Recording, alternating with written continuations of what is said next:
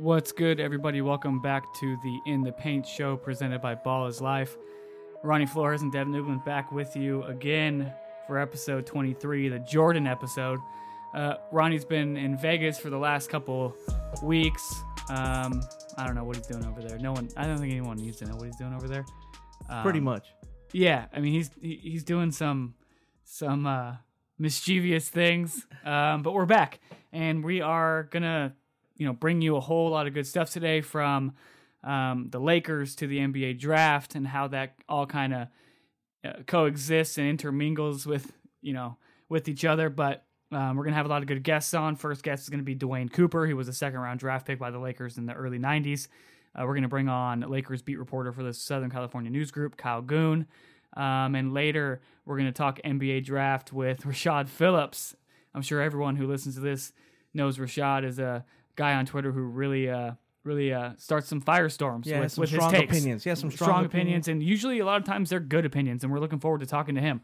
Ronnie, before we bring Dwayne on here in a few minutes, let's kind of dive into the latest that's going on in Lakerland. So much has happened, Ronnie. I really don't know where to begin. So let's start with yesterday, I guess. The Lakers press conference. Yeah, the press conference. Have a press conference. It's supposed to be a big thing, but it ended up being like secondary. Yeah, the Lakers were supposed to have a press conference to introduce new head coach Frank Vogel, and that process itself, the coaching hire process, was botched by the Lakers, and we'll get into that too later. But Magic Johnson went on First Take. Of course, as to any hot take you need to give, you have to go on First Take to give it. Yeah. Magic went on First Take with Stephen A, Max, and you know that whole crew over there, and essentially just blasted the Lakers. He shitted on the Lakers. He shit on them, right? He shit on them. So that's your former employer. Then that's really the organization that helped you gain your fame, your riches, a lot of things you have in your life. Now, actually, Magic came from a good family. Hardworking blue collar family, but it's just like, okay, what are you accomplishing here by doing this? Well, yeah, clearing his name or making his brand look good. Or I don't think he has to worry about that at his age. No, I don't understand what he's trying to, accomplish in the bigger picture. I don't think either side looked good after all that. No, because Magic. Remember back, what was like a month and a half ago, he called that impromptu press conference when he resigned, and all the reporters were like just sitting there with their phones and recorders out, and he just rambled on for, it was like an hour of just rambling, and he didn't really say anything in the rambling, but you knew there was something behind it that he wanted to say. Yeah. So apparently he felt the need yesterday to say all those things. Yeah. It was Rob Pelinka who betrayed him. It was he was saying that he wasn't in the office enough, wasn't working hard enough. And was that the case? Because if that's the case, then maybe you should be working hard. Maybe he had a point. Yeah. That's what I think on it. Yeah, it's like, were you in the office enough? Yeah, I look at that, but I think if Rob Pelinka is smart, and I'm sure he's a smart guy. He's a lawyer. He has a lot of experience dealing with high egos, dealing with guys, that kind of thing. He knew Magic wasn't gonna put in the daily grind hours that maybe other executives were. That's just the nature of the business. Like, everybody knows who Magic Johnson is and what he's good at, what he's there for. He was there to seal the deal, sell LeBron. The Lakers. He was there to seal the deal with LeBron. Now that might be another thing. It might be something where it's like, okay, Magic, thanks for helping us get LeBron. Like, that's kind of what we need you for. Like, we don't kind of like, we're going to operate going forward, with, not necessarily without you, but thanks for always being the face. And I think, did Magic want to be the face and kind of take the heat with his title, and then maybe not even making the decisions, on his own? It had to be unilaterally. So there's a lot there, but that's kind of what you signed up for. So if the Lakers were the championship team, would he step down? No, because he'd be getting the credit. Right. I think the big issue lies in what is the power structure? Yeah. Who does what? Yeah. Who's signing off on what? Because we have Magic Johnson, who's in there to kind of be the face and sell the organization. Makes sense. Yeah. Get the big free agents. Get meetings with them, talk to them, whatever. Is Rob Pelinka the basketball guy? Did he put together that shit team last year? Yeah. With no Lance shooting, Stevenson, Rajon Rondo, no shooting to complement LeBron's passing ability. Yeah. Well, did he put it together? Was it Kurt Rambis? because he's all of a sudden coming coming into the picture. picture. His wife Linda Rambis is coming into the picture. I'm not sure what she does. Yeah. Jeannie Buss is supposed to be putting all these people in the proper places and have their jobs, play to their strengths, structured, and what they do and what they bring. But it seems like, to me, it seems like there's really not a whole lot of proper fitting in the front office. And let's get a little bit into, because we're going to bring Dwayne on here a little bit, what the background is there. He was drafted by the Lakers in 1992. Everybody knows the big infamous day. Maybe yesterday was the biggest day since that day. November 7, 1991, Magic announces he has HIV. He doesn't play that season. Dwayne's in college. He's at USC. Has a good season. The Lakers pick him in the second round. And here's a rookie trying to make the team, and the team goes about 43-39. They still make the playoffs the year without Magic. They still have some good players, but they're in transition, clearly in transition. So this guy's trying to make the roster, and he's dealing with Sedale Threatt and some other veterans. And then Magic is supposedly coming back in that fall of 92 to play for the Lakers again. So this rookie's probably thinking, boy, am I going to make this team? This Hall of Famer's obviously going to start if he comes back. Yeah.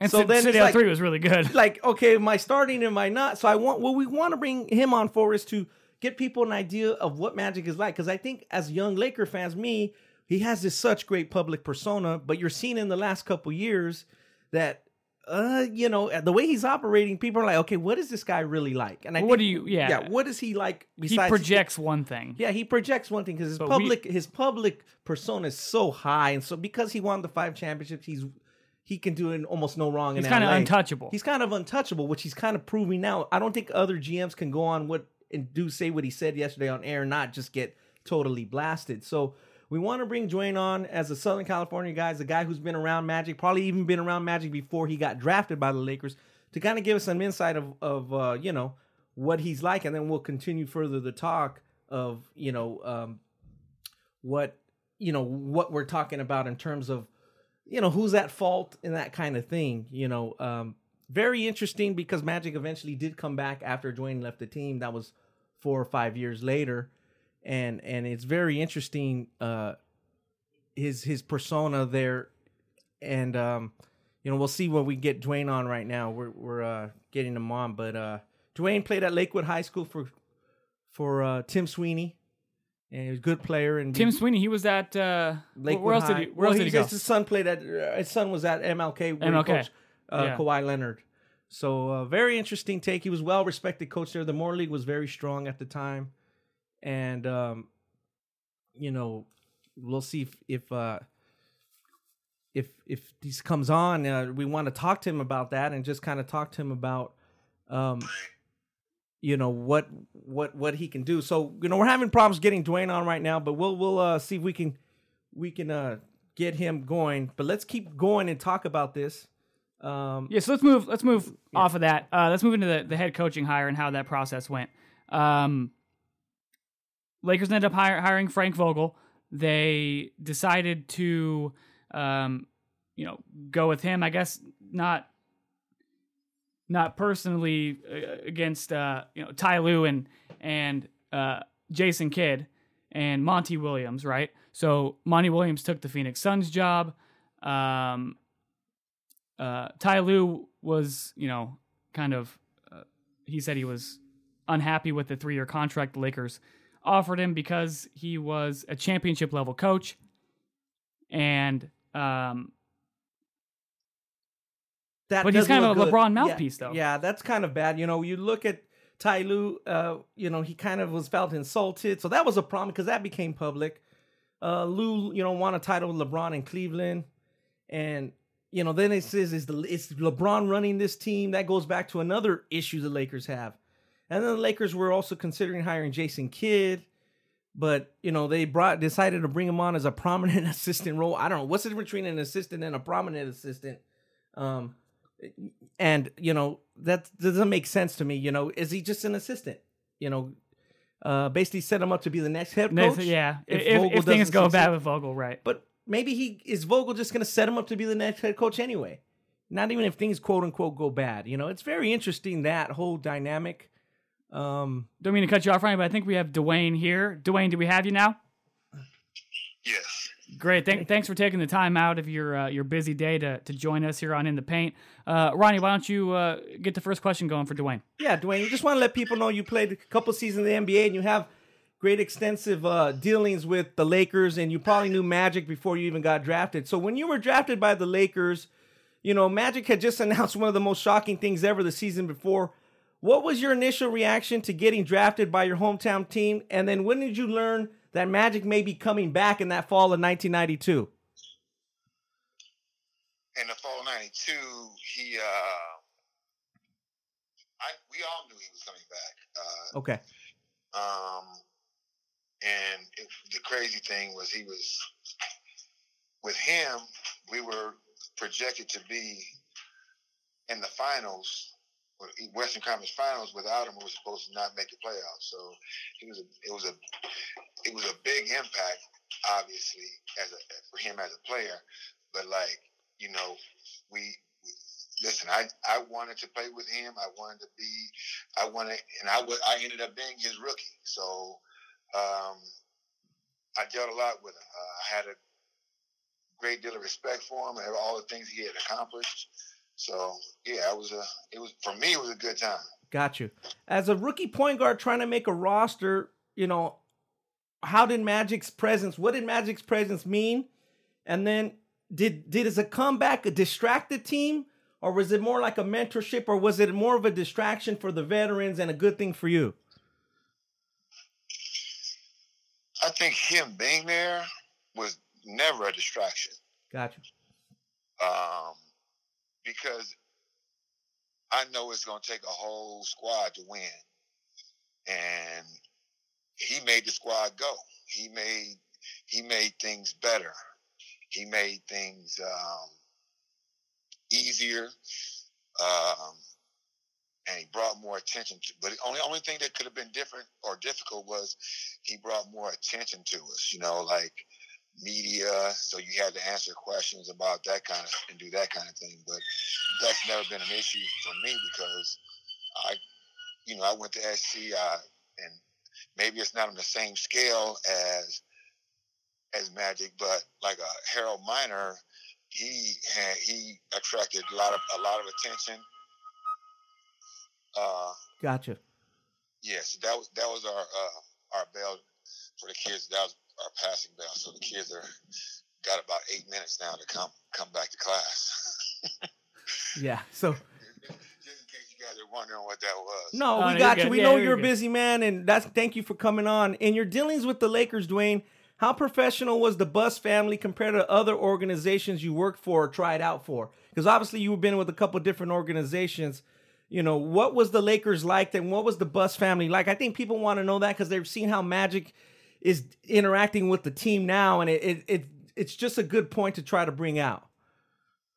Well, I think the Buss family was awesome because it was Dr. Jerry Buss at the time, and he allowed Jerry West to do basketball stuff, and the hierarchy was there. It was in place. And so, Jerry West ran the day-to-day stuff. He was the overseer of all basketball stuff. And, when he said when he wanted to get rid of a coach, he got rid of a coach. When he wanted to, sign free agents, Dr. Jerry Buss was a closer, so he would come in at the end of it and I think close. So, and that's how it was for so long. And I just think that it was a first class deal from the time he got there. Dwayne, now Jerry West is obviously with the Clippers, and Dr. Buss is no longer with us. Those are two key figureheads from, whether it was the 80s championship teams, the solid 90s teams, into the 2000 championship teams with Kobe and Shaq. Do you see that hierarchy kind of, there's not really a clear hierarchy in this version of the Los Angeles Lakers that's kind of hurting, where the franchise needs to be? I think that with his passing, you had the family trying to figure out who was going to spearhead everything, and now that they've got that all kind of situated, I think that things are going to stabilize, and I think that everything will kind of fall into place. I think, like, I'm sure that's leading into who they hired. And Vogel, I think, is going to be he's a great addition, especially with Jason Kidd right there with him. So you have a coaching staff that LeBron is going to respect. So I think that when they win, you won't hear or think or feel like there's any kind of dissension or chaotic episodes going on behind the scenes. I think that when they win, you won't have to ask those questions, or you won't ask those questions just because winning kind of covers up a whole lot. I think that if LeBron had won, LeBron had not gotten hurt, we might not even be having these conversations at this point. That makes sense, Dwayne. Winning does change a lot, and that goes into one of our last questions. Magic obviously had a reputation, and he could do a lot of things that other people can't do, as we saw yesterday morning. Was that because of the winning, and is that always going to trump any other professionalism issues? Because Magic's and Bus's relationship, it maybe have made, especially when he was younger, made some of the Lakers uneasy. What do you know about that reputation? Was that reputation true? Was that overstated, or did Magic play, in essence, by different rules than the other players? I don't think that Magic played by other rules. I think that most superstars play by different rules. Okay. Just like the media, when a team does well, or the star gets all the pub, and he vice versa, if they lose, he's going to get all the blame. So, you got to take the good with the bad when you're a superstar. And I hate that for Magic, but that's just the way it is. And I think that we all are going to take some blame for our actions, right? But the superstars are going to get more.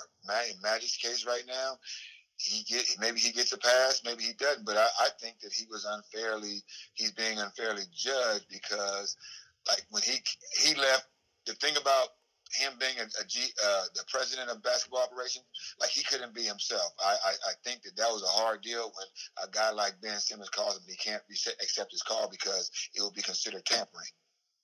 Yeah. Yeah, I think Matt... He didn't reach out to Ben Simmons. Ben Simmons reached out to him.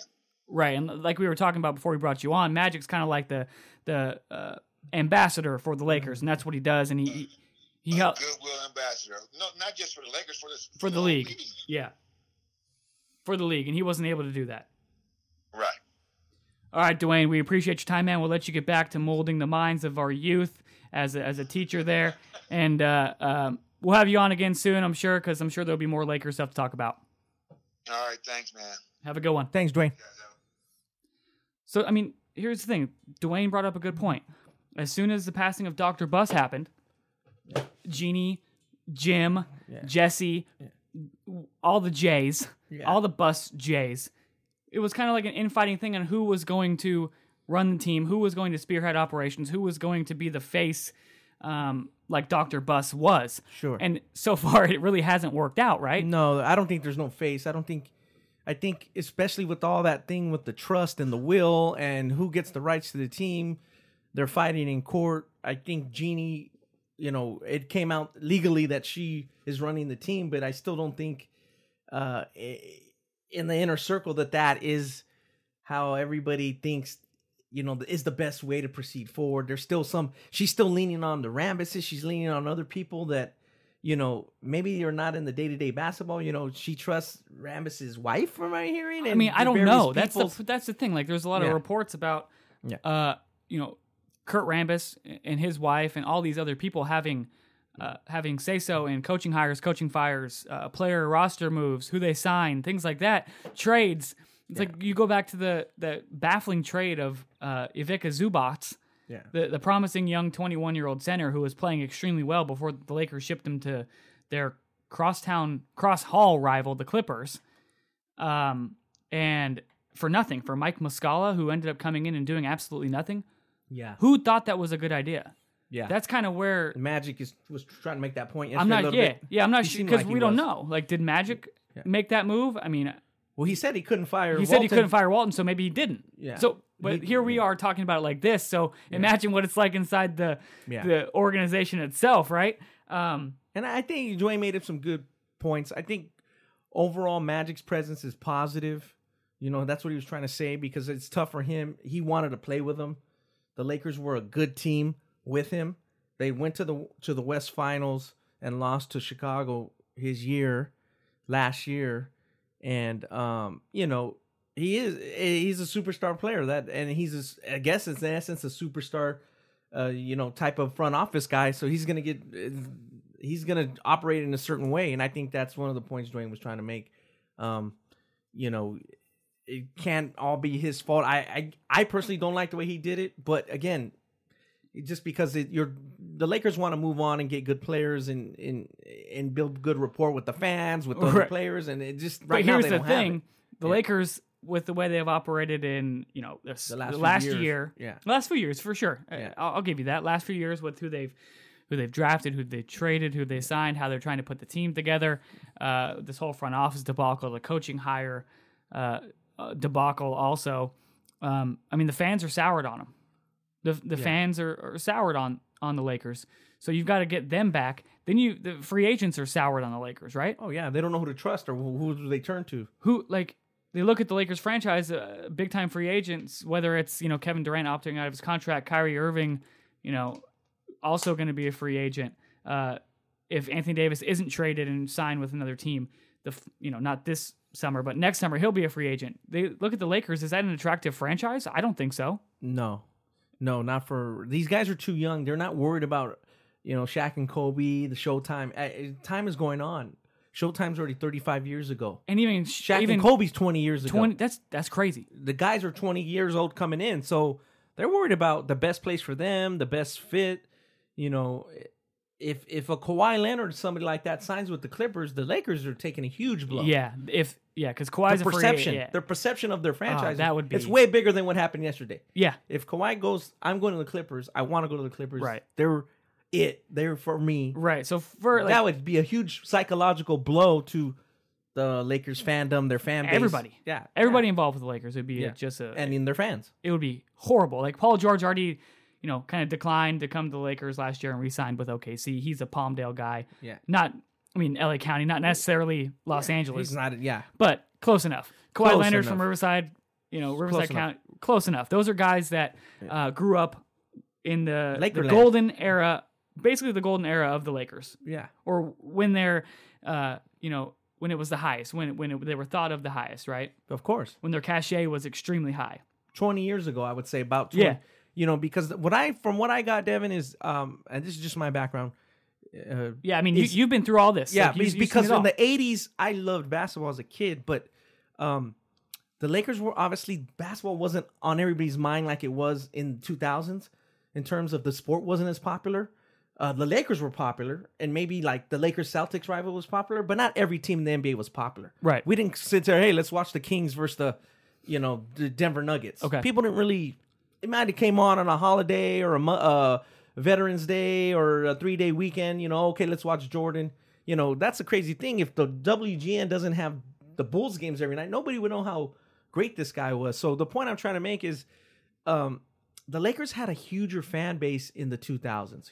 They had way more Latino fans. They had fans that they didn't have in the early 80s just because the league was just way more popular because of, Jordan, because of TV.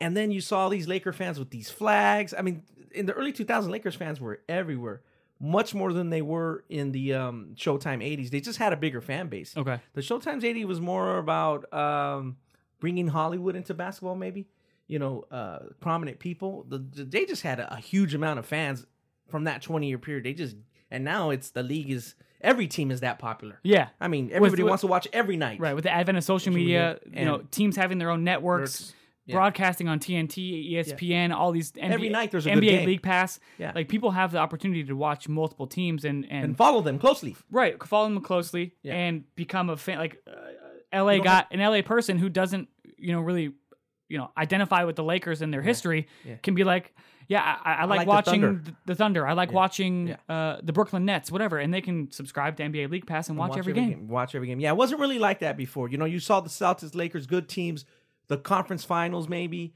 That's what kind of was joking the other night on Twitter. Everybody's saying how great these performances are. I'm like, nobody even talked about, Magic had a great first round against Seattle. Like, you just didn't. You didn't see them. You didn't see it. You heard about it. But you didn't break out every round like you're doing now. Oh my God, look at this is the best, second round performance. We're like, huh? Like it wasn't talked about now. So now everything's broken down more. Obviously, it's a good thing. The league is that much more popular and everything's more scrutinized as we're seeing. So, my take, we didn't really divulge in. I wanted to get some background from Dwayne. It's his mantra. What I got from him is that he doesn't completely blame Magic. I probably put a little bit more on Magic for what he did. Now maybe you might have a different view of it. No, I mean, I think everyone's to blame. Yeah, equally.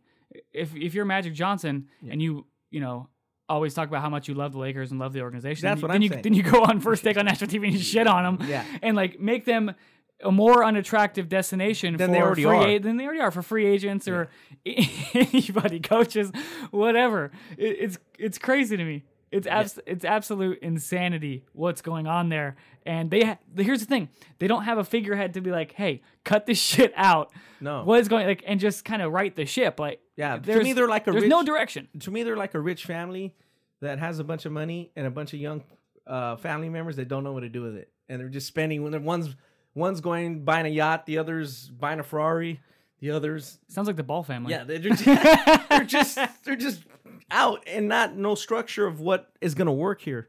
It's kind of funny, but it's sad. It's true. I mean, there's so much we haven't even still talked about. Yeah, we talk about the drama. This is drama. I mean, it's not really basketball, but there were some good games. Obviously, the Golden State's in the finals for the 5th consecutive year, 2-1. Milwaukee has the home court. They're leading Toronto 1 at home, so that's 2-1. But also, we didn't even get into the lottery. That was high drama. That was like seems like drama. Yeah. That was fun. More fun than the Western Finals. Yeah, I'm still shocked at not necessarily. I'm just surprised that Portland. I mean, their effort at times was not to the par level. You're going to need to beat an all-time great team in a conference finals. That was shocking to me. Not so much they got swept. They're not Golden State's the better team. Just to me, their effort in game 3 and 4 at times was bad. I mean, they weren't getting any offensive rebounds. They were getting blown right by, and it's just like, whoa, that's very interesting. I guess we'll get into the draft choices here in a little while. That was, obviously we talked about the Lakers, and then the trade for AD was another debacle we haven't even got to, the botched trade publicly. And then we've got to it. We just need to rehash it. Yeah, it's ridiculous, because then it's ironic. Those are the two teams that move up in the lotto, right? And it's like the Pelicans get the 1 pick. Yeah, the Pelicans get the 1 pick, and they were like, so they have all the leverage. They have leverage. They're gonna have the rights to draft Zion Williamson. Now they're trying to say, can we keep AD with Zion? And AD's like, I still I want to go, but yeah, it's they're in the biggest mess as the Lakers, right? So the Lakers are up to the number 4 spot, right? Yeah. in the upcoming NBA draft. Yeah. They were going to pick around 11. I think is where their projection was as far as their record went and their odds. But they moved to number 4. A lot of drama in that room, and a lot of people would argue that 4 is just as bad. You're picking 11. It's stupid. Yeah, you're picking 11 because after 3. It's a 3. It's a 3-man draft. We'll talk about this a little bit more with Rashad later, but it seems like it's a 3-player draft with Zion, John Morant, and RJ Barrett. And then so at number 4, who are you going to pick? Jarrett Culver, Darius Garland. Darius Garland didn't play all year. College, yeah. He didn't play college basketball. So I know. I mean, we know about Darius Garland. I know about Darius. He's good. I've seen Darius Garland more than anybody for the Lakers organization. For sure. There's no doubt about that. And here's the thing. They're going to go pick Darius Garland. They might. And they might have to. They're never going to see them because they don't have any basketball people in the organization. Right now, no. There was nobody in the Lakers right now that was watching his high school games or EYBL, and obviously they didn't see him much in college. So that's just... Yeah, picking 4 is a big difference than picking 3. I mean, it was drama, it was fun. It's still a crapshoot. It went from picking 4 instead of 3 or 2 or 1 went from probably a legit impact player from day one to we could screw this question mark. We could really screw this shit up. So here's Lakers fans, Lakers front office people. If you're listening to the Balls Life in the Paint podcast, here's what I suggest: hire me. I'll work for relatively cheap, maybe $80K a year. $80K. That's pretty good, right? I mean, I'm easy. I just want to be involved in basketball. I watch a lot of basketball, watch a lot of high school, watch a lot of college, tons actually. Let's package that fourth pick with some young pieces. Let's make a play for some veterans, some shooting. If you can get AD, great, but I don't think the Pelicans are fucking with us anymore. No. I think the Lakers kind of blew that. Yeah, if we can make a play for veterans, shooting, maybe like a Bradley Beal and a couple other pieces, some toughness, let's make it happen. Let's make, some defensive guys. Let's make it happen. I'll put the calls in. I'll make it happen. It's Ronnie, funny. what do you think about that option? I like that option. I think you should negotiate for higher than $80K. But I'm easy. I will start at $80K. Once I prove myself and move up the ladder and we get these things done, we win titles, then I'll move into the millions. But if you hit that fourth pick, you deserve more than $80K because they can really, like to your point, they can really screw that up. Because I think at the 11th pick, the 9th pick, the 10th pick, if the Lakers don't get that impact, they're going to say, okay, that happens. But the Lakers fans don't know the difference. You get the fourth pick, they're expecting, a player that's giving them good impact. So it's very interesting there. I'm not sure that really helped the Lakers all that much, except for the leverage and having the pick. They have the pick. It doesn't help them win games necessarily first day training camp in October. Right. I just don't think so. You don't know what you're getting right now. Right. And I think we have Southern California News Group Lakers beat writer Kyle Goon on the line. Kyle, do we have you here? Yeah, how you guys doing? Doing well, man. How are you? I'm sure it's been a long year for you covering this Laker team. Yeah, it's Godfather 3. It's just when I thought it was out, they pull me back in. It's that kind of thing. Love it. Every week essentially. Yeah, so this week has been Magic Johnson going on First Take, basically blasting not only Rob Pelinka but kind of the entire hierarchy structure of the Lakers organization right now. And it was on the same day that they were introduced their new head coach Frank Vogel, which is all the more hilarious to me. What are your overall takes from what happened, what went down yesterday, and how kind of Rob Pelinka kind of played it off the way he did?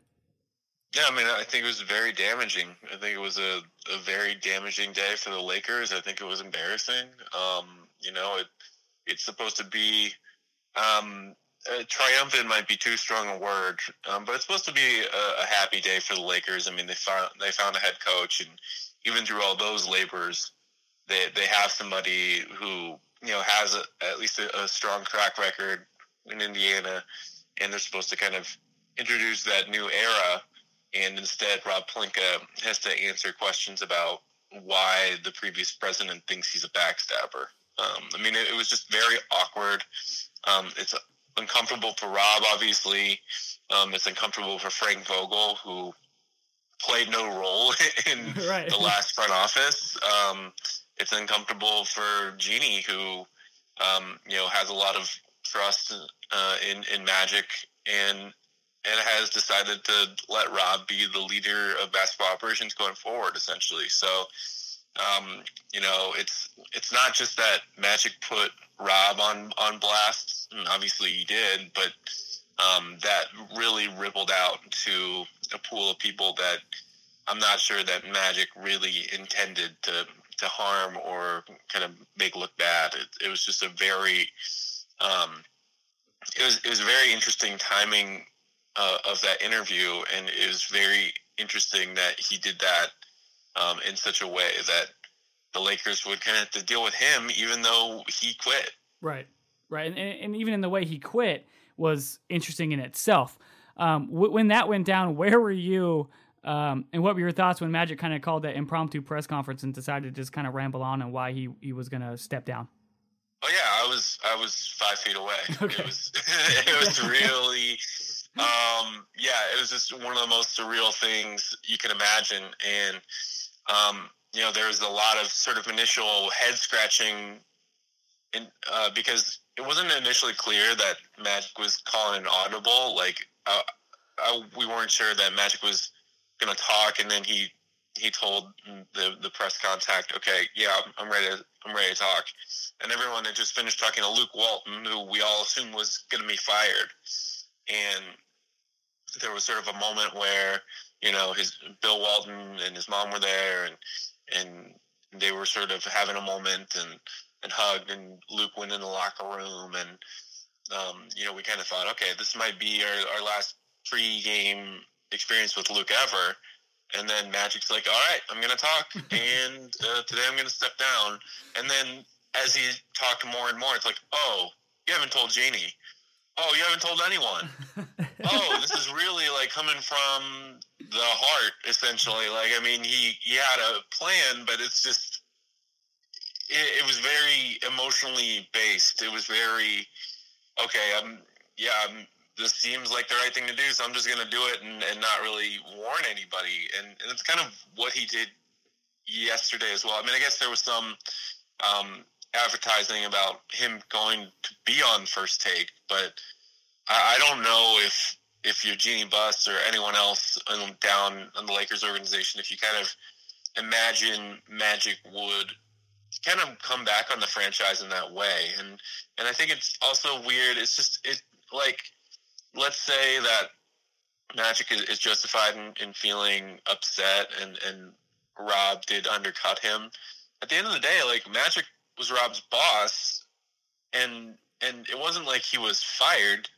He quit. He left. And it's just kind of interesting that Magic, after tweeted that, oh, I'm glad I got to tell my truth, and really painted himself in a more vulnerable role than he probably really had. I mean, he probably, like, it's one thing if you want to say, I got tired of it and there's too much red tape and all that. It's another to kind of be like, oh, I was victimized, even though I was everyone I'm talking about, I was their boss. Yeah. Right. I mean, he has carte blanche, really, in many respects in the Lakers. He's always going to be associated with the Lakers, and it's going to take a really lot for him to get fired by Jeannie. Right. So he did. Jeannie, correct. So I don't see. You're right. He's the victim role is very, very interesting, like, to say the least. And you're right. It doesn't make him look good. It doesn't make the Lakers look good. And Frank Vogel's like, okay, let's talk basketball. Right, now let's talk basketball, because this drama stuff, we've been talking about this for way too long. Last year's team, the way it was put together, LeBron, obviously, one of the best players in the world. Okay, we get it. He's unquestioned, top 3 guy in the world. But you bring in, Rajon Rondo, Lance Stevenson, you trade Zubac, you have a bunch of, young guys, Kuzma, great scorer, Ingram, kind of a ball dominant guy, Lonzo can't shoot, always gets hurt. There wasn't, the team was not put together well. But who was responsible for that? Do we even know? It's funny. It's like one of the things that almost got overshadowed in that was Magic kind of claimed responsibility for that yesterday. Right, here we go, exactly. As weird as that is, like, Magic kind of said, oh, well, not having enough shooting, that was on me, and, we shouldn't let Brook Lopez walk, and here's why we had to let Julius Randle walk, because he couldn't play with LeBron, and here's why we had to trade Zubac, because he was a better player because of Lonzo and LeBron, and here, and we had to trade D'Angelo because of, he called Nick Young Shaggy P. Shaggy P.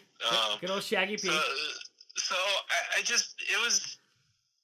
so Magic kind of did claim credit for that, and later on, Rob kind of allowed him to claim credit for that, where I'm sure Rob did. Was the president of basketball operations, so all the ultimate decisions fell to him. And that was probably the shadiest thing Rob said about Magic yesterday, where he said, he was asked directly about Julius Randle and Brook Lopez, and he said, well, ultimately that was Magic's in charge of basketball decisions at that time. So, I mean, I think based on what you heard from Frank Vogel yesterday, I think the team is going to have very different priorities than what they had last summer, and they're going to aim for shooters. I mean, Frank Vogel wants to be an outside-in offense. He claims that, he's changed since he was in Orlando, tried to develop more shooting in Orlando, more shooting-oriented offense, and then, on a sabbatical year, studied the teams that were successful. So I don't think he's going to go 100% Rockets, 100% Budenholzer.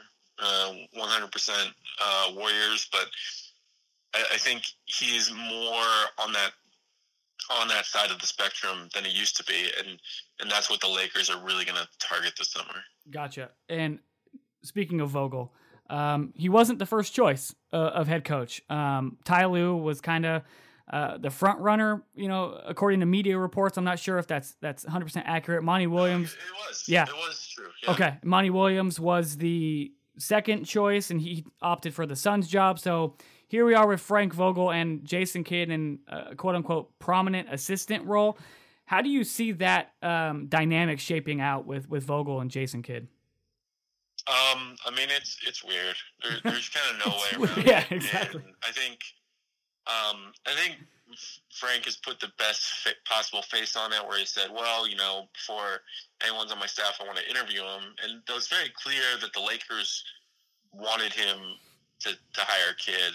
He kind of said, well, I talked to him, and I made sure that we would see eye to eye, and I think he's going to be great. And you can't really worry about who your successor is going to be. You just have to worry about hiring good assistants, and that's what I'm most worried about, and I think he'll be a good assistant. And it's like, okay, like, that all may be true, but it's also true that Jason Kidd has never been an assistant before, that Jason Kidd has a history of kind of feuding with leadership when he doesn't really see eye to eye. Byron Scott fired in New Jersey when he played for the Nets, and had a spat with Lawrence Frank when they worked together with the Nets, and then left Brooklyn when he kind of tried to take over basketball operations and failed, and they kind of allowed him to go to Milwaukee and trade him away. So it's just, I mean, we can sense the frustration in your voice right now, or the questions. It's just an awkward position, again, to ask Frank Vogel to kind of make the best of it. I mean, he's game. I mean, this is what he signed up for. Like, he knew when he took this job that he had to take Kidd on. But it's just very awkward to kind of try and dance around that and that history. Everybody knows that history. And either Jason Kidd has changed a lot in the last year and a half and learned a lot and kind of thought about, what didn't make him successful as an NBA head coach, and is ready to kind of play the game a little more, or he is who he's always been. So it's a very uncomfortable dynamic. I mean, and the Lakers, if they want to like kind of emphasize this head coach is our guy, he's going to bring us back, then give him security. Like, it's just like the length of contract and having a potential replacement on staff just doesn't look like a very secure place for Frank Vogel, who's supposed to be the guy to bring this team back to winning. Right. And Frank is a good coach, by all estimations. 8 years of NBA experience. He's got an above 500 record, which is great. 2 conference finals appearances in the East. But again, like you said, he's already on shaky ground, and he really hasn't even put a day of actual coaching into the books. But as far as the team goes, what's the vibe from them on this coaching hire? What are their thoughts? What are you hearing from them? I mean, LeBron was there yesterday. I mean, it's a big sign. I think it's just, and again, it's an uncomfortable position for LeBron too, because his guy was in the bag. I mean, Ty Lue was all but there. Even Frank Vogel yesterday talked about, well, I was excited when Ty and I were talking about me being on his staff with the Lakers. Yeah, that's awkward. And then that didn't come together. And so I think it's just like, if you'd done a search including Frank Vogel from the start, and then determined Frank Vogel is our best guy, it would just have this different feel. And the fact that we're talking about, oh well, Ty Lue was the coach and then he wasn't, like that's an uncomfortable situation for LeBron too, where it's like, okay, like I had somebody who I won a championship with, who I have history with, who I respect, who has coached me before, and now he's kind of got to navigate that new relationship. But I think LeBron understands his influence enough to show up and to be there for the introductory press conference to see kind of that his future is tied to this franchise and to try to make the best of it. And, I think that was important. Josh Hart and Mo Wagner were there. I think it's not a reflection of Frank. I think it's a reflection of what happened in the hiring search, where Frank just has some work to do, and he's got to climb a little more uphill than he might have if he had just been the guy from the start. Yeah, and I think that work starts with that number 4 pick. The Lakers kind of lucked out, I guess, in a sense, with moving up from a projected 11 pick to the number 4 pick. Even though this is kind of a 3-player draft with Zion, John Morant, and R.J. Barrett at the top. If I put myself in the GM shoes and I say you package that pick with a couple young guys and get some veteran, talent shooters and try and upgrade your squad that way rather than take a chance on a 4 pick. Is there any sense of which way the Lakers are leaning on going on this right now? They aren't really talking about them, and they're evaluating. They're going to do some workouts. I'm sure they'll bring in some of the top guys. I just, from a context standpoint, from where I'm standing, I just don't really see, the value for them in this particular draft of using that number 4 pick and being like, yeah, we're going to bring in another rookie to what we're trying to do next year. I mean, it's for one thing, they're already pretty young with who they have back on contract. I mean, Brandon Ingram is going to be in his 4th year, Lonzo, Kyle, Josh in their 3rd. And then you basically have LeBron.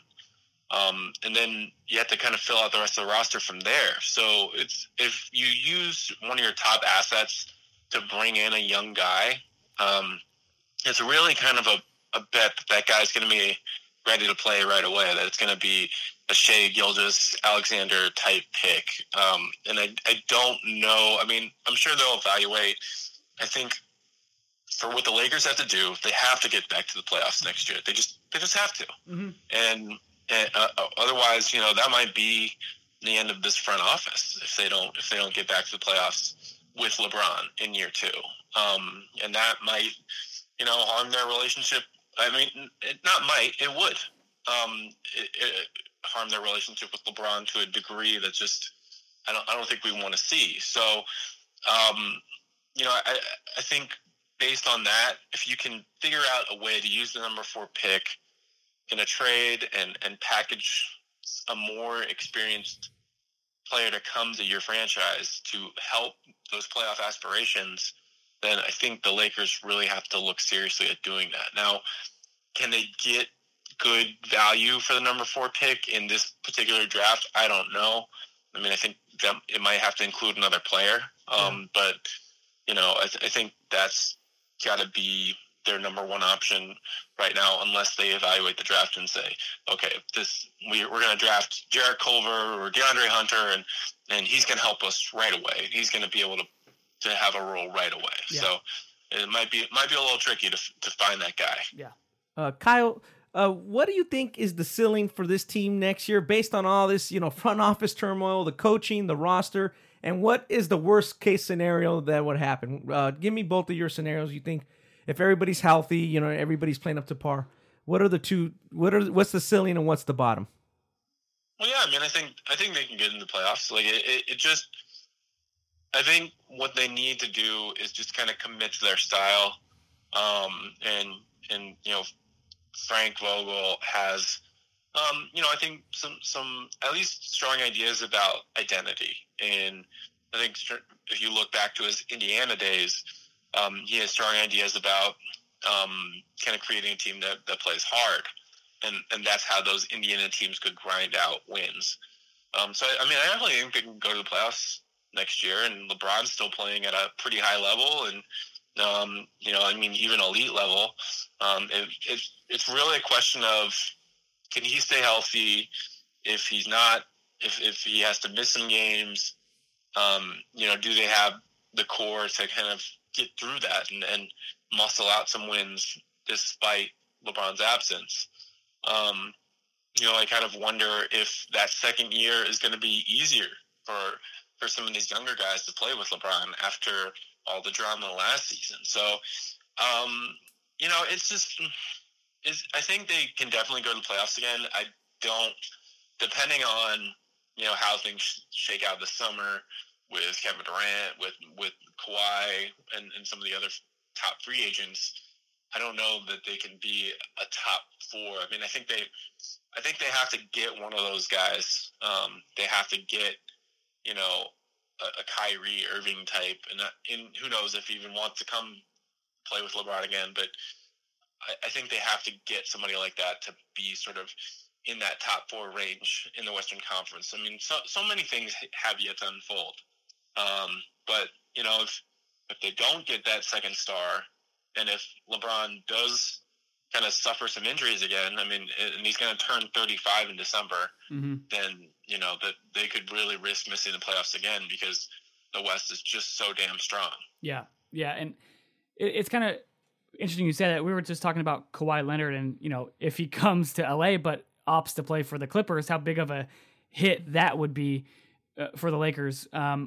If that does happen, what do you envision kind of the vibe being around the Lakers organization if Kawhi decides to come west and instead opts for the Clippers?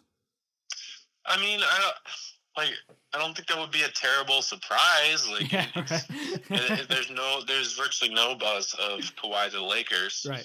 And Kawhi to the Clippers. Like, who knows whether the Clippers are? I don't think anyone really knows what Kawhi wants to do except Kawhi. There's just speculation that could be his move.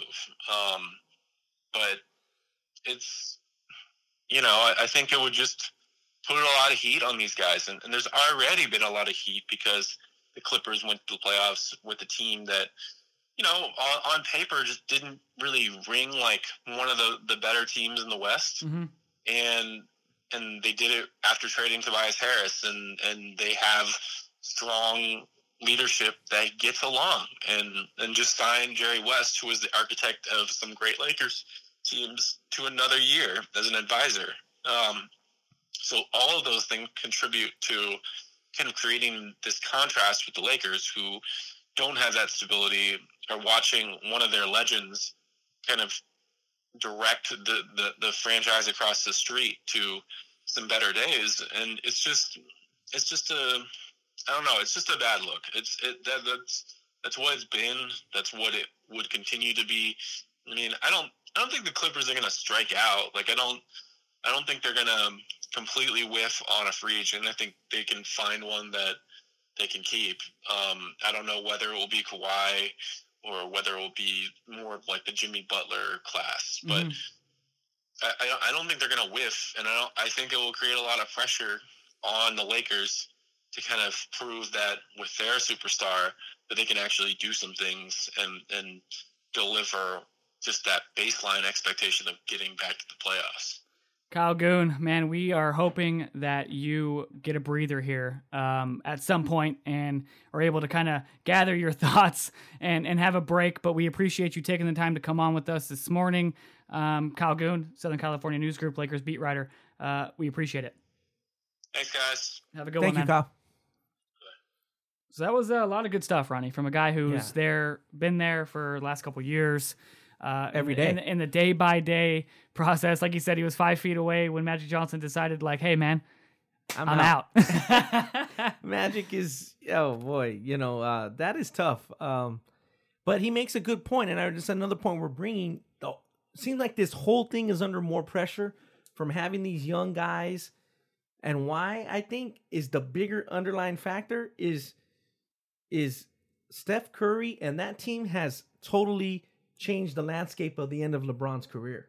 Like, this guy may not be able to get back to the championship again because that team is just dominating. Right. I mean, it's shortened his window, whether he knows it or not, and it shows the pressure's all around. Especially by coming out west and having to compete against them. Yeah. Not only in your conference, but in your to try to get in your division. Too. Yeah. He's far from that to get to the. So he went to 8 straight finals in the East Coast with Cleveland and Miami. Yeah. Now you come out west, you have a Golden State team that's been to 5 straight finals. And it's a dynasty. I mean, they did certified dynasty. Yeah, they did it without Kevin Durant. They swept the Trailblazers in the Western Conference Finals. And Monday night without Kevin Durant. And they had some other little injuries. They've had some. I think Iguodala didn't play last night. Yeah. Think about and that. And they didn't play very good. No. And they just, okay, we'll hit some shots now, and they're that good right now. Yeah. So I think that kind of puts pressure on the whole organization. As he said, in very similar to if the Clippers hit on somebody, it may not be Kawhi, but that's going to make the Lakers look bad. The fact that LeBron's turning 35, which people forget, that's kind of his window is just slowly creeping down, and it's creeping down anyway, but it's also creeping down because they're far from Golden State. Yeah.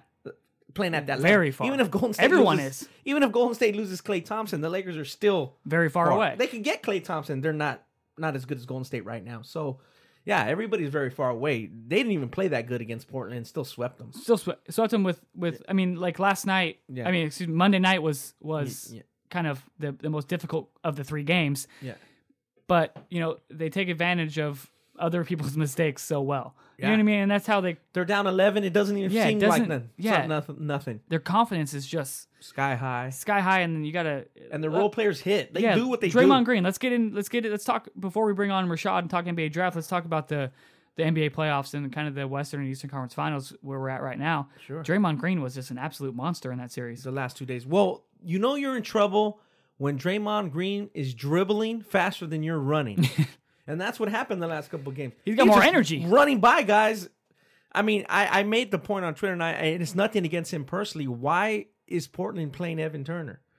He's just out of shape. And who would you say he looked like? You said someone on Twitter. Who did he look like? He looked like Danny Fortson out there, which is a power forward. And Danny Fortson was a monster. Yeah, I mean, this Evan Turner, again, he might have had some injuries, so, apologies to him. But if he's not ready to play and he can't guard these guys, what is he out there for?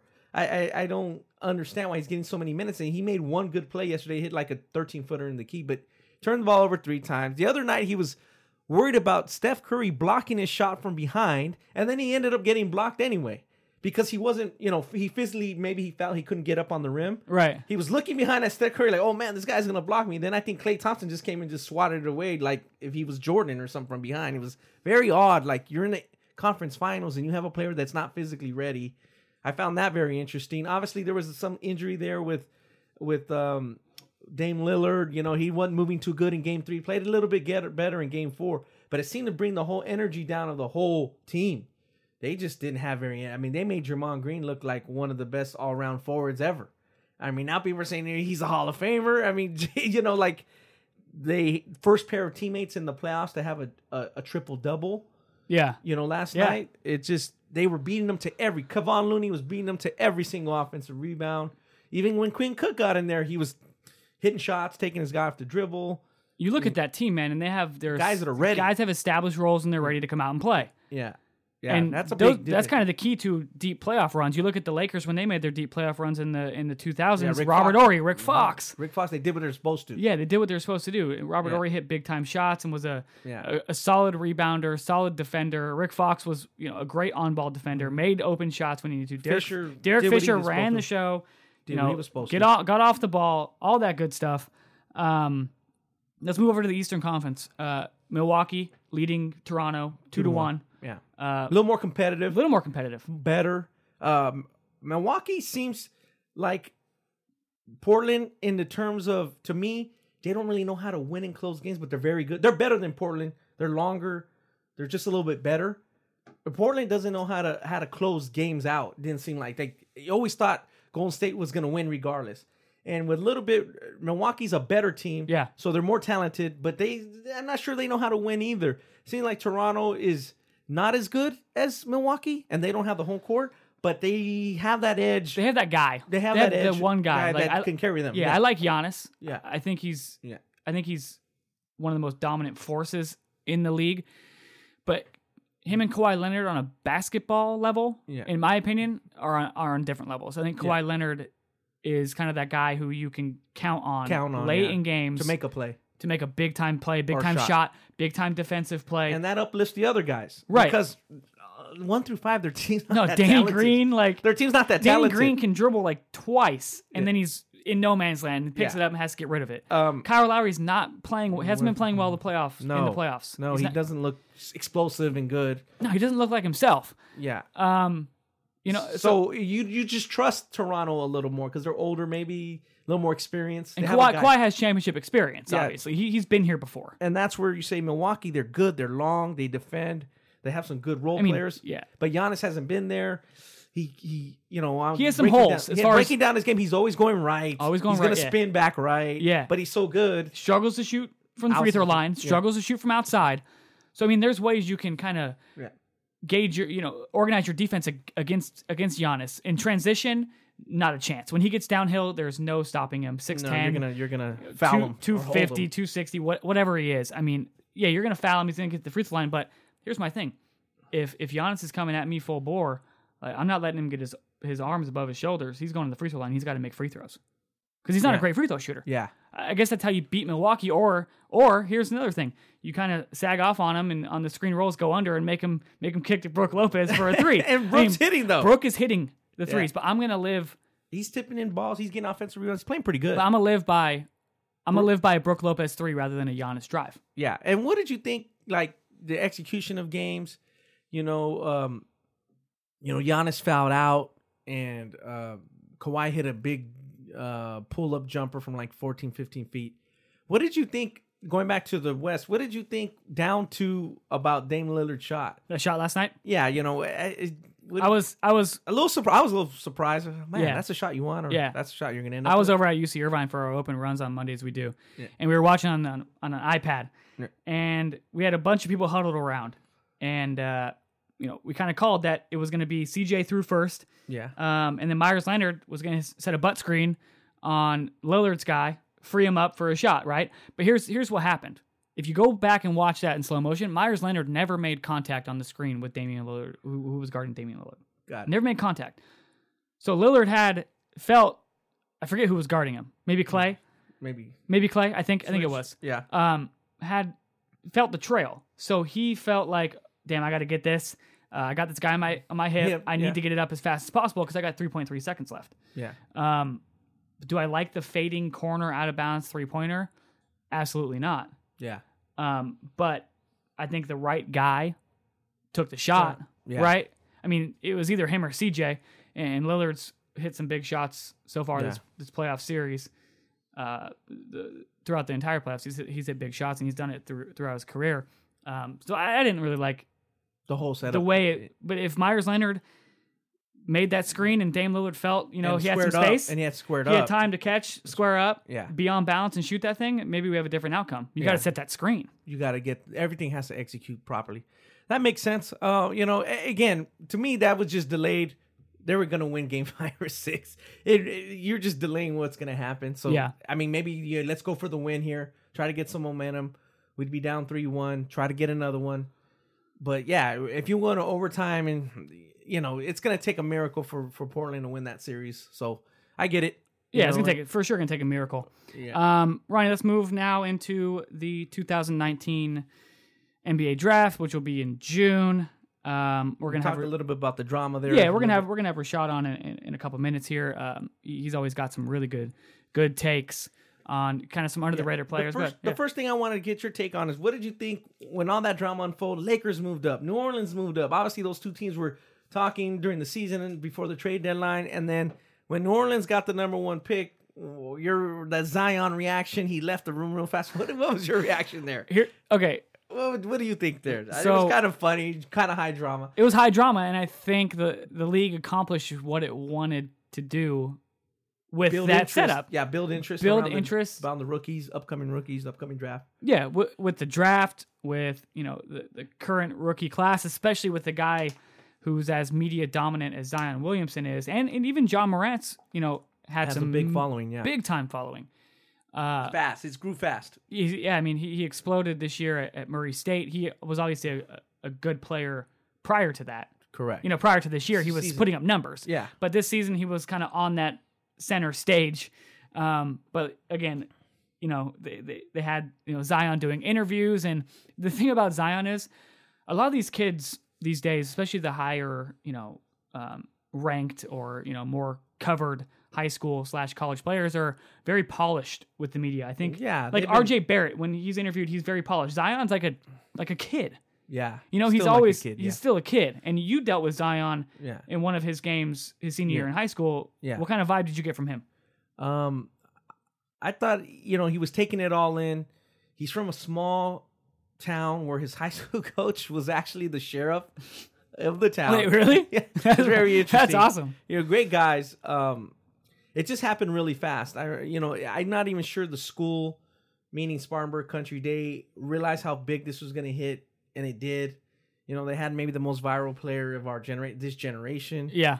And I think he dealt with it pretty well. Obviously, we had Ball's Life had streamed the game at Adidas in Vegas at Cashman Against Mello, which is probably the biggest grassroots, most anticipated grassroots game. LeBron was like, they got shut out, he couldn't get in. It was just like, it's terrific. It was a terrific time. It happened so fast, though. And then this year, I think he handled it better. I think he was ready for what Duke brought, especially after that first game when he looked so good. Yeah. Remember at the tip-off, were they playing Kansas? Were they playing? They were playing. It was the Kansas, Michigan State, one of those two. It was. They looked so good that day. Everybody was like, "Oh my god!" But I always told everybody, "Slow down. You guys are anointing this team the best college team ever." They had some holes. I think that's what we got to maybe talk a little bit with Rashad about, and talk a little bit in general. Like, why did that Duke team have the holes they did? And I could see them coming. Like, they couldn't shoot. They couldn't, their spacing at time was bad. They again, it's a young college team, so I get it. But still, some of the chinks in the armor were showing all season, but nobody wanted to talk about because everybody's watching the SportsCenter top 10 plays. Oh, my God, this guy's, look at the dunks he's throwing down, that kind of thing. Yeah. So I wasn't too enthralled by that. I already seen it in the grassroots in high school.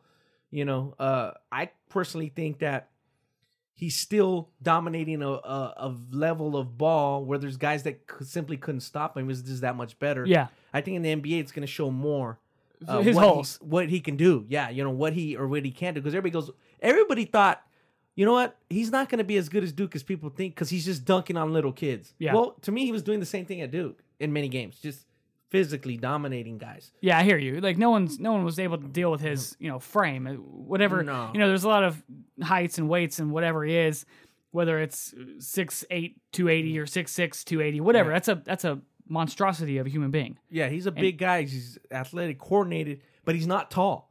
He's not going to always be able to get out on the break and dunk. What's he going to do around guys in the NBA playoffs? Let's just say down the line, is he going to just be able to jump and dunk over them? I don't know. People have various opinions.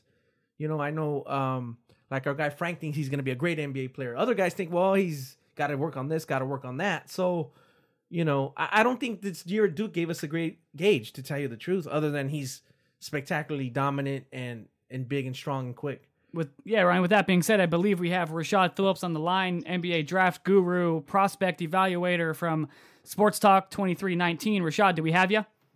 Yes, I'm here. There he is, the man himself. We are looking forward to some hot takes on this podcast today. So we were just talking 2019 NBA draft, kind of previewing, a lot of people believe it's a top 3 heavy draft with Zion, Ja, and RJ Barrett. Of those 3 guys, Rashad, who's going to be the most impactful guy at the NBA level? Man, that's a great question. I really like what John Morant brings to the table. Just because with the NBA is such a point guard driven league, they touch the ball every play. Yep. When you look at guys like Zion, obviously he's going to be impactful, and RJ Barrett, but they play without the ball, so a lot of their success is predicated on somebody else getting them the ball. Where a guy like John Morant, he gets to control the ball. That makes sense, man. And so do you think it's a top 3 heavy draft? Do you think those 3 guys are going to be, at the end of, 5 years down the line, 10 years down the line, the 3 guys we look back on and say, yep, those were the guys? Or is there a sleeper? No, I think that there's more players to just a top 3 heavy draft. I mean, when you look at a guy like Jared Culver, who's a terrific 2-way player out of Texas Tech, he reminds me a lot of Paul Pierce and how he attacks the game. He plays with exquisite footwork. He can get his own shot. He's a fantastic defender. And my favorite player in the draft is probably Cam Reddish. He's the most skilled player in this draft, 6'8", 6'9", 7'1" wingspan, can play point guard a little bit. He has that Tracy McGrady type of style for me, and I just think, at Duke, he wasn't able to show how good he really is. So if Cam Reddish goes to the right team, like an Atlanta or something like that, you could be looking at a kid that's going to be a superstar in this league. Rashad, you just mentioned that as far as Cam Reddish and that Duke, what he was doing there, what he wasn't able to do. It seemed like when Zion and RJ had that big first game on the opening night on national TV, everybody saw it. They're like, oh man, this team they're not going to lose a game. They're the best team I've seen in 20 years, blah, blah, blah.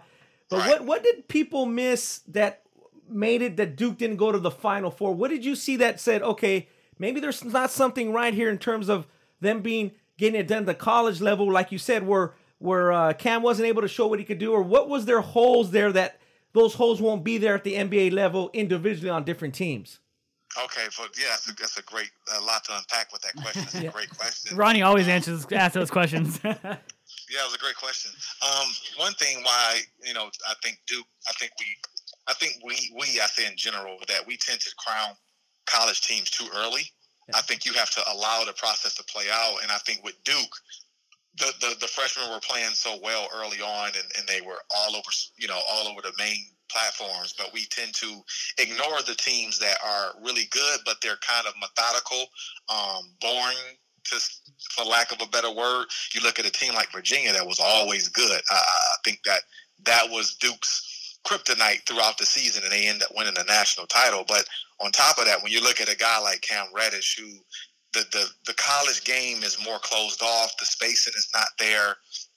There's no defensive 3 seconds. There's a lot more scheme. So when you put that, when you apply that to a player that's more of a wide open, skill based player like a Cam Reddish who needs space, who needs timing, I think that's why he wasn't able to thrive, especially with Zion and RJ commanding so many of the possessions, that he just kind of got lost in the shuffle.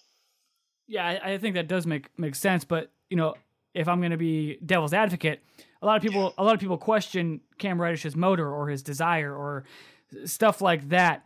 What do you make of those comments about Cam Reddish? Easy. I don't think he had those questions going in. I think people started to create those questions as the games went on, and I thought he lost. I just thought he kind of just lost his will to play. I think he just got to the point where it was like, you know what, I'm going to be the third wheel on this team, and I'm just going to go through the motions. But for me, I tend to look at the whole player and not get caught up in narratives that are painted by other people. So when I watch the film, what I see is a kid that's a special basketball player that has a high skill set and has the ability to do some things that nobody else in this draft can do.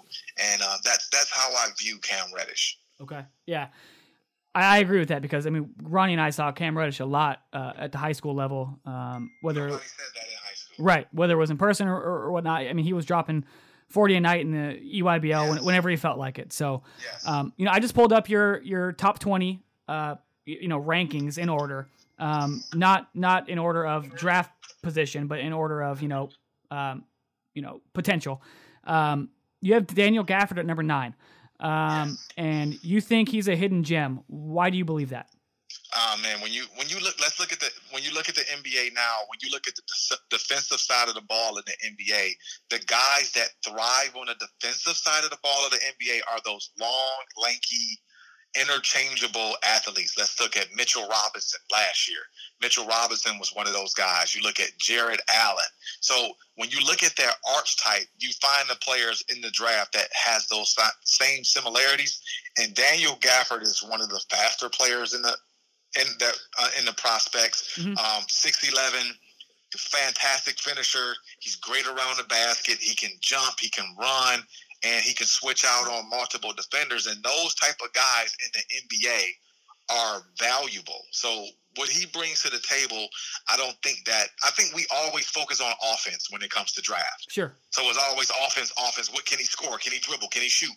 But we tend to get away from what helps winning teams. What help the turnaround for the Brooklyn Nets this year we'll all say on the surface was D'Angelo Russell's emergence as a great player, but not giving Jared Allen the credit and what he meant for that team on the defensive side of the ball. And I think Daniel Gafford brings that same type of impact on the defensive side of the ball. Okay. Yeah, great insight, Rashad. We've been talking a lot on this pod about the Lakers, obviously what the drama they went through in the last 24 hours, and then even before the drama of them getting up to the number 4 pick. So for some people, drafting 4 is no different than drafting 7 this year or 6. You know, in terms, obviously the number 4 pick has more value, but in your estimation, one, who should the Lakers be looking at strongly at that spot? And then 2, or should they be thinking about trading to that spot and getting a veteran or getting some shooting? You know, what's your take there? I think where you have LeBron James, so you have to pair him with somebody who is good at standstill shooting. Right. So that would be Cam Reddish at 4 if you want to use that pick. But I would personally probably try to shop that number 4 pick and try to get a veteran in, because you got to look at LeBron James' window. Mm-hmm. He doesn't have a lot of time left. So if you want to make a push as a team, you don't really have time to wait on a rookie that you drafted at 4. So I would try to package that pick with maybe one of the young guys and try to get a veteran in there, and I'll obviously get a free agent to kind of make a push for the playoffs, because Lakers didn't make the playoffs this year, obviously. So you know, drafting another rookie, then now you got the Kuzma, the Lonzo Ball, and Josh Hart. Now you got all these young guys again, and then the story will repeat itself. So I would try to package that pick. Now, follow-up question. You mentioned Cam Reddish would be good at 4, but the follow-up question is, who has the most value at number 4, in your opinion? I like Jared Culver a lot because of his ability to defend as well. Like I said before, I think we don't put enough emphasis on the defensive side of the ball. Jared Culver comes from a program at Texas Tech where they were, top 5 in the defense, top 5 in defensive percentage the last 2 years, and that's just how they played there. So he has that implemented in the way he plays, and also he's a terrific mid-post guy. He's a winner. He can score. I think Jared Culver will be a great pick right there. I think I want to kind of go back to a guy who might have kind of got lost in the shuffle as Cam Reddish did at Duke with Nasir Little at Carolina. He didn't start. He came in with a lot of fanfare, McDonald's All-American, all those, high school accolades and things like that. Your projection for Nasir Little, he's a top 5 ranked player as far as talent goes in your top 20. What do you think his ceiling is? I think he's going to be a better NBA player than he was college player. Yeah. I think he just falls under that roof. When you look at him, when I break him down, I watched him on film, is the fact that he does more with less. Mm-hmm. He'll get 12 touches, he'll score 7 of those. He'll get 11 touches, he'll get 5. He'll score 5 times. He just makes the most out of the least. And that's what I love about him. He's a high character kid, low maintenance type of player. He's a 3-and-D guy. He can shoot better than what people give him credit for. I think he's the Rob Gronkowski of this draft. That's what I think. And I think Cam Reddish is the Randy Moss of this draft. Guys that kind of got those generic red flags painted about them. But when you remove those guys will be really great additions to whatever team take both of them. Gotcha. And a guy who Ronnie and I out west watched a lot in high school. I saw him as a freshman on the JV team at Esperanza High School. Stanford's KZ Okpala. He kind of is a prototype, size, NBA wing, scoring. You can do it in the mid range. Not sure about his NBA 3-point shooting ability, but he's just a big time scorer. What do you think his NBA impact is? You think he's an impact guy right away, or is he a guy who needs maybe a couple years to get ready for the physicality? I think it's going to take him a year or two, but again, a lot of it is a fit. What team will they go to, and how will they be used for these teams? Mm-hmm. Like I said, when you look at KZ, when I watched him on tape, he reminds me a lot of Evan Turner. When Evan Turner was at Ohio State, played a lot of point forward. Can do a little bit of everything, can score it, can pass it, can rebound it, can defend, good athlete, not a great 3-point shooter. So I think that he's one of those guys that you can give some of the ball handling responsibilities to. So a team that needs an extra facilitator that's great size, I think KZ fits that. And I think he's one of those diamond in the rough type of draft picks. Sure. So whatever team gets him, I think you can use him primarily as a facilitator. Okay, that's interesting. I never kind of looked at him in that light, because when we've seen him, he's just been like a dominant scorer at the high school level, and in college, in his sophomore year, he was a high level scorer for Stanford. Biggest sleeper in this draft, whether it's a guy who might be projected in the second round right now, or late first round, who's going to be extremely productive and good down the road. I like the point guard Jalen Leak. I like him. Okay. I think that he has an it factor about him. I mean, he's explosive, he's fearless, and I think just given the right opportunity, I think he'll make the best of it. I mean, he played well in the combine game. He tested well. I just think, like, if the right team gets him and develops him, I think he will be a diamond in this draft. I really do. Okay, I like that pick. One more thing before we go. So you were right. You were right on Trae Young. I'm not sure why his talent and NBA production was kind of ever questioned by anybody. But Luka Doncic, man. I mean, a lot of people were, on Twitter and all that, kind of saying there's no chance, and he came in and proved everyone wrong. What did you miss? What did you overlook about his game? When I, just watching him, I always said that it was about fit for Luka. I just thought that if he would have went to Phoenix, I don't think he would have had that type of success, or Sacramento, just because of the makeup of teams. I think Dallas, and you can look at my records, when Dallas drafted him, I gave Dallas an A+ for drafting Luka, because I said that was the perfect fit. I also said that I wanted the San Antonio Spurs to move up and try to pick him. I just thought that if he gets with the right team that allow him to play the right way, that he would be special.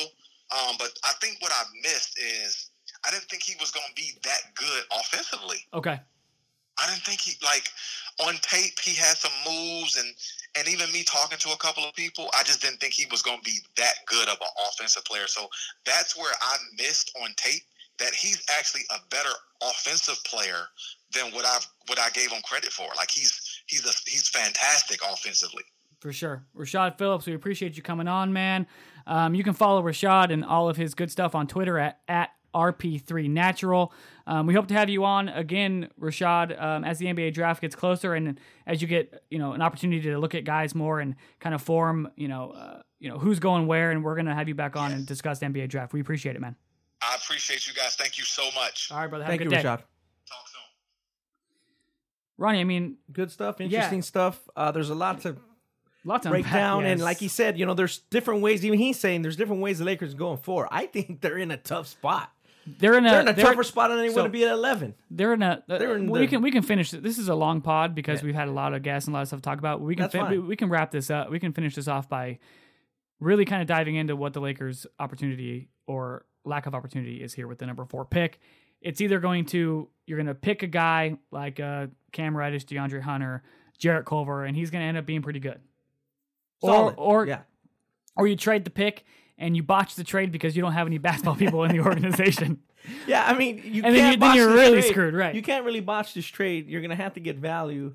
Who has value? I don't know. I mean, let's just break the Lakers up, those 3 young guys one by one. Who has the most value and the least value between Kuz, Ingram, and Lonzo? Obviously point guard's an important position. Kuz is kind of proven, but again, he was 27, so you're not going to hit all the time at 27 or 28, whatever he was. No, you want to try to keep that. You're going to miss more often than not at 27. Yeah, you're going to miss. So Ingram's solid. What's he bring? So I mean, what's your take there, Devin? So, what's the guy they gotta try to keep, and then what's the guy that gets the most trade value? This is an extremely difficult question because the guy that they need to keep. Yeah. There's 2 guys they need to keep, and one guy who I believe personally is expendable. Yeah. 2 guys they need to keep are Lonzo Ball. Try and get him one more healthy year because I think he's impactful both as a distributor and a defensive player. Right? Yeah. Versatile defender, he plays hard, but he can't stay healthy. Yeah. The second guy is Kyle Kuzma. You keep Kyle Kuzma because he's so gifted offensively. Okay. Whether it's catch and shoot 3, which is what they need. That's what the league is. Or he can attack hard closeouts. You know, he has that little baby hook shot. He's a good finisher. He's just a good player. Offensive player. Defensively, I mean, is he a good on-ball defender? Not really. Is he a good help defender? Not really. But the NBA is kind of a scorer's kind of league right now, right? Yeah, they got to give and take something. He's not right. That's why he's 27th in the draft. Exactly. So that's what you're saying. So here we stand with Brandon Ingram. Yeah. As the guy who's expendable. The number 4 pick and Brandon Ingram and maybe like a future first-round pick. I don't know. Yeah. I'm not sure what the package would look like. Or the financials. Yeah, or financials. Maybe add Josh Hart. He's a solid role player. Plays hard, finishes in transition. A guy who just is tough. I like Josh Hart. I'd prefer that they keep a guy like that because he's kind of a program guy, right? Sure. So what value does Brandon Ingram, number 4 pick, have? Bradley Beal? Whoa. Is Bradley Beal make them a Western Conference contender? No. He helps them, though. He helps them. Is that the move? Can you get those guys and convince New Orleans to send you Anthony Davis, even though the owner's saying we're going to trade Anthony Davis to the Lakers over her dead body? Yeah, well, it's that, like you said. Right? Yeah, I don't know if they're going to get Anthony Davis, like you said, but here's the thing that I see is if you get a guy like a Brad Beal, if you trade that 4 pick, LeBron has to be locked in this year because if we go back to this Portland series, Portland the last 2 games had times where they looked bad. And let's not put it past LeBron. In certain games down the stretch there, he knew this team wasn't going very far. He was horrible defensively. Yeah. He was horrible defensively all year. So he's got to pick that up, period. If they get a Brad Beal and think, okay, we can push for the 4th spot or 3rd spot in the West, he's got to pick up his game at 35 years old. You get a Brad Beal and maybe sign a top shelf free agent. LeBron then you have a good team. And LeBron has to show that. But here, I think LeBron's kind of one of those guys who's like, okay, now I got a good team. Now I'm ready. Right? Yeah. Now coming in with these young guys. He didn't show that last year, and it hurt. Didn't look very motivated defensively. No, and then it hurt everybody else's defense, like you're saying about Golden State. When you have guys that know their roles and are ready to play and play hard, Draymond's lifting up everybody Cook, lifting up, Kayvon Looney, everybody. Kayvon Looney's playing great right now. Good kudos to him. So I think LeBron's going to be the guy that's going to have to do that again if they're healthy, if they get a nice free agent, have a shooter, and that's a lot that has to go right. And I'm sure Vogel will make them play harder in general. Yeah. Because I thought that Luke Walton was a bit of a lame duck. He kind of coached like a lame duck at times. He was more bitching at the refs all the time rather than coaching the damn team. Yeah, I mean, he just thought it was tough for him. I don't think he had, because again, we've talked about it before, he kind of came in the league at the same time as LeBron. LeBron needs the juice to push him. Yeah. So now Vogel's going to have to do it with Jason Kidd. And that could push them. And that might push Vogel to be like, hey, I need to get this done. Yeah. Or else they're going to get rid of my ass. and Jason Kidd's going to be in there. That's tough. So, Ronnie, there's a lot there to discuss. We've discussed a lot. And there's still more to come, man. There's still more to come. Obviously, Golden State, it's kind of overshadowing how good they've been playing all this lottery crap and the Lakers and their new coach. We didn't even get to some guys that we saw on the grassroots level this week. Yeah. All the crazy stuff that happened to Jelani Gardner, who's a former player who's kind of fighting for his job yesterday. For no reason. This week for no reason. It looked like he was on trial. For no reason. He's a guy trying to help young kids. We're trying to help young kids. So as we close out the show, we did see some good players. We're going to see some good players this Memorial Day weekend. Yeah, I think next week's show will be very unless something crazy happens to the Lakers, which is not beyond reproach. We'll talk some high school. We'll talk Magic Memorial Tournament this weekend at Orange Lutheran and various sites in kind of North Orange County area. And I think the Strive for Greatness, Bronny James team with Sky Clark and Big Henry and a couple other good players, young players, has something over at the Where's map. That for at the map at the fans? Was fans is at the map this weekend? Yeah, you can potentially. I'm not sure if you can shoot never from the map to Orange Lou. You never know if kids are going to play. So if you go to the map and you're expecting to see Bronny walk in with that team, I mean, he might not be there. He might be there. It'd be great to see him. He might not be there. So have your expectations kind of tempered in that fashion. But I'm probably going to take a look over there and shoot over and check. But I'll be at Magic Memorial, pretty much all weekend long. I'll be at Magic Memorial. I'll shoot over there as well. We saw a showcase, Best of SoCal showcase. showcase. Yeah, this past weekend. We'll talk a little bit about that next week. We'll preview the Pangos camp, which will be 2 weekends from now. Oh my God, Pangos is already coming up. Jeez. Yeah, it's NBA certified. Dino Stragonis, our guys, expecting pretty much 30 NBA teams to be on hand. Obviously, a lot of national scouts will be there.